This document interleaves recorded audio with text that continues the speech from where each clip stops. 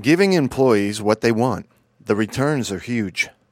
David Sirota, co-author of The Enthusiastic Employee, How Companies Profit by Giving Workers What They Want by Wharton School Publishing, believes far too many managers stifle employee enthusiasm across the board by using bureaucratic or punitive techniques that should be reserved for a troublesome few.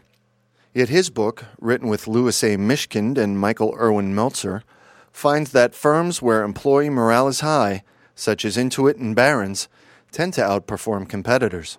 The author's research is based on the results of 2.5 million employee surveys taken since 1994. For example, out of 28 companies employing 920,000 studied by Sirota Consulting, the share price of 14 companies, those considered to have high morale, increased an average 16% in 2004. Those prices were then compared to the company's industry averages, where the increase was just 6%. 6 low morale companies saw their prices increase on average by 3%, as against an overall industry average of 16%. Industry comparisons were based on data from 9,240 companies. In an interview with Knowledge at Wharton, Sirota says managers should rely on common sense principles that allow workers to take pride in their work. He urges them to reject trendy, get-tough tactics that were promoted in the late 1990s, such as trimming staff even at healthy companies in order to improve shareholder value. Knowledge at Wharton. What do employees want? Sirota. We find there are 3 basic goals of people at work. First, to be treated fairly. We call that equity. Employees want to know they are getting fair pay, which is normally defined as competitive pay. They want benefits and job security. These days, employees especially need medical benefits, so those have become significant. On the non-financial side, employees want to be treated respectfully, not as children or criminals. Equity is basic. Unless you satisfy those needs, not much else you do is going to help. If I feel underpaid, and if I feel that the company is nickeling and diming me, or wants to pay as little as possible, there is not much else an organization can do to boost my morale. This runs contrary to what a lot of people in the field say, that pay is not that relevant. Baloney. It's terribly, terribly important. Second, employees want a sense of achievement from work. The key element is to be proud of what you do and proud of the organization for which you are doing it. People don't want to work for an organization that's run by a bunch of crooks. The third element is camaraderie. This is also not mentioned much in our field, but it's key, not only in the sense of having a friend, but working well together as a team. That is a tremendous source of satisfaction for people. Knowledge at Wharton. Do you see a difference in attitudes among different kinds of employees or organizations? Sirota. We find these 3 elements are nearly universal. There is all this talk of new generations, that Generation X does not care about job security. We find absolutely no evidence of that. We find no difference across countries between men and women, or in the new economy versus the old economy. One reason a lot of these new economy companies imploded is they forgot about basic management. Our research indicates you don't tamper with some of the basics. All this talk about flattening the organization to eliminate hierarchy is nonsense. There are certain traditional management principles that are important and valid. There are also traditional management principles that are very disruptive, like not giving people a say in the way they do their jobs. Knowledge at Wharton. Your research shows most workers are happy at a new job for about 6 months before the honeymoon ends. What goes wrong? Sirota. We are often asked how to motivate employees. Our response is, that's a silly question. The real question is, how do you keep management from destroying motivation? When we look at the data, we find that people coming to a new job are quite enthusiastic. Most of them are very happy to be there and looking forward to meeting their new coworkers. But as you study the data, you find morale or enthusiasm declines precipitously after 5 or 6 months. One theory is that there is a natural honeymoon that is bound to end.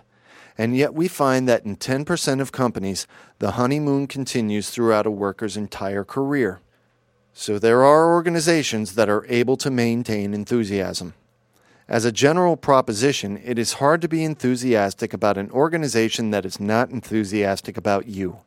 Let's look at a few specific things. One is job security.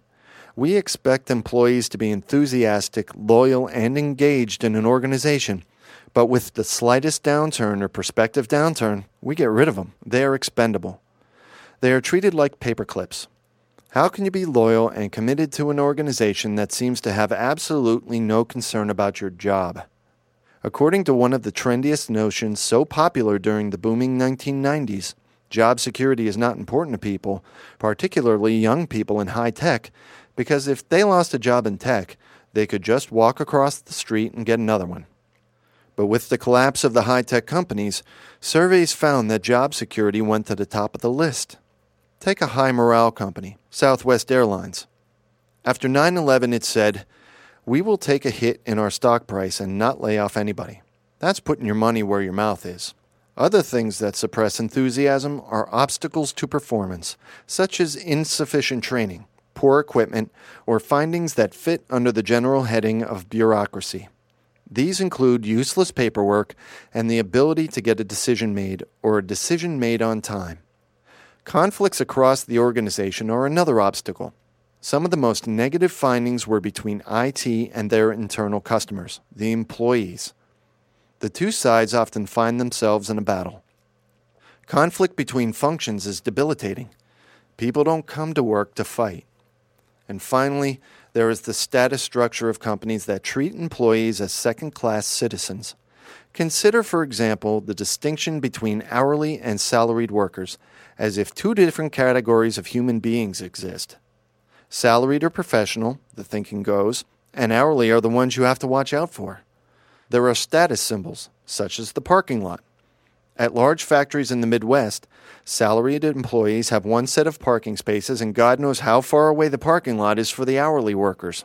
The high morale companies have eliminated a lot of this stuff, which has nothing to do with conducting business. All it does is feed the egos of some people at the expense of the self-esteem of the bulk of the workforce. Knowledge at Wharton. You acknowledge that some employees are allergic to work. How should managers deal with them? Sirota. About 5% of every workforce is allergic to work. These employees are shirkers. But managers in many companies, especially where there are large numbers of blue-collar workers or back-office operations such as call centers, treat the entire workforce as if it is the 5%. They set up rules and punitive measures for taking too long a rest break, etc. There is close supervision, so people who come in wanting to work and hoping to take pride in their work find themselves treated as if they are children or animals. About 16% of the companies we deal with have a hostile workforce. But the bulk of the problem is not hostility. It is that people have become indifferent. That is the silent killer. There are people who just don't want to work for whatever reason. They become troublemakers and you have to deal with them in a very tough way. You have to focus on them. But you don't then generalize from them to the rest of the workforce. The mistake we make is we feel we have to be consistent, that we have to have the same rules for everybody. So companies are consistent in treating everybody as a child or a criminal. That's very, very destructive. Knowledge at Wharton. Workers indicate to you that immediate managers are not the problem. Who is? Sirota. The conventional wisdom is that if there is a problem, it occurs on the front line. Our data shows that large percentages of employees are quite positive about their immediate bosses. The biggest problem is not the first level of supervision. It tends to come from the middle. Workers see the problem at the levels above the immediate manager. They often consider their own bosses as buffers to middle management. Workers say, "I like my boss." Morale goes down when it comes to middle management, then goes up again at the senior level. The top guy can do no wrong. That's a fairly common response. What workers don't realize is that all the pressure is coming from the top. They are the ones telling the middle what to do. The villain is viewed as middle management, but the real villain is senior management. Knowledge at Wharton. What happens when workers have top managers who are dishonest and greedy? Sirota. The employees at Enron are not only out of a job, but also out of their pensions and IRAs. Yet what we find in the analysis of the data and in focus groups is concern not just about the hanky-panky we have seen in the last 3 to 4 years, but also about cheating the customer. Employees want to be proud of the quality of the work they and their company do. When I was in the auto industry in the 70s, the unions and the workers were blamed for poor quality. When we interviewed them, they said they felt terrible about the garbage they were producing. They said all management wanted was to get the cars out the door. Workers have a strong need to feel they have done something and done it well. Knowledge at Wharton. What can managers do to boost enthusiasm? Sirota. First, provide security. Laying off people should be the last resort, not the first thing you do. Some companies use a ring of defense. If the business is having difficulties, they retrain workers or bring work inside from subcontractors. There are a number of steps you can take before laying people off. Second, where there are difficulties in getting work done, we talk about self-managed teams. Toyota, which has been an incredibly successful company, is an example. In the 1970s, Toyota wanted to know how to enrich the job of assembly workers and thought about having groups of employees build an entire car. But that would have been so inefficient. Toyota said instead it could have a team of workers manage part of the assembly line. The team could look at quality and at what kind of maintenance and support were needed, and it could decide how to rotate workers. As opposed to the usual top-down management, this approach is tremendously satisfying for workers, reducing the need for bureaucracy because the people essentially are managing themselves. Recognition is also important. Employees do not have to be told that you love them, but you want to be appreciative of good work. It sounds very corny, but people are corny. People need this kind of feedback. A lot of rewards don't work, including the Employee of the Month one. Organization-wide awards should be like the Nobel Prize, where peers are involved in the selection of the individuals who receive the award for outstanding achievement, not day-to-day work. Some things are so basic it's embarrassing to talk about. But in many focus groups, workers, when evaluating management, will say, "He comes in and he doesn't even say hello to me." That's the kind of comment we get. As for systems, we find the traditional merit pay systems with an appraisal and pay increase are quite negative. Workers feel no relation between what they do and their pay increase. A reward has to be felt as a reward. Research has verified a system such as gain sharing, in which a group of workers judges its performance over time. If productivity goes up 20% and the workforce increases 10%, then that means there is greater efficiency. That result should be shared with the workers 50% and the management 50%. This has a tremendous impact on productivity and morale. Knowledge at Wharton. All of these recommendations seem so soft-hearted. Are you ever criticized for being naive? Sirota. Yes, all the time, mostly by hardline managers and human resource managers. They are cynical about workers, but there are managers and CEOs who look at this and really run with it. They tend to be optimists and give people the benefit of the doubt. Knowledge at Wharton. Given the evidence, why do managers continue to choke off enthusiasm? Sirota.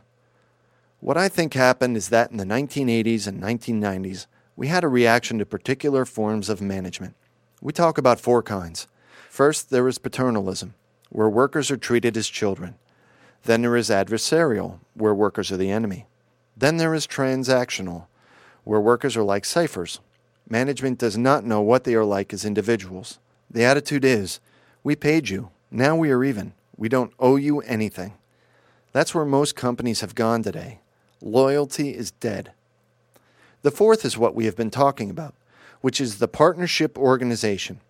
It does not mean that because I paid you, we are now even. You don't treat partners that way because you might need them to help you out sometime, and they might need you. It's more like a relationship between mature adults, not like children or enemies, but allies.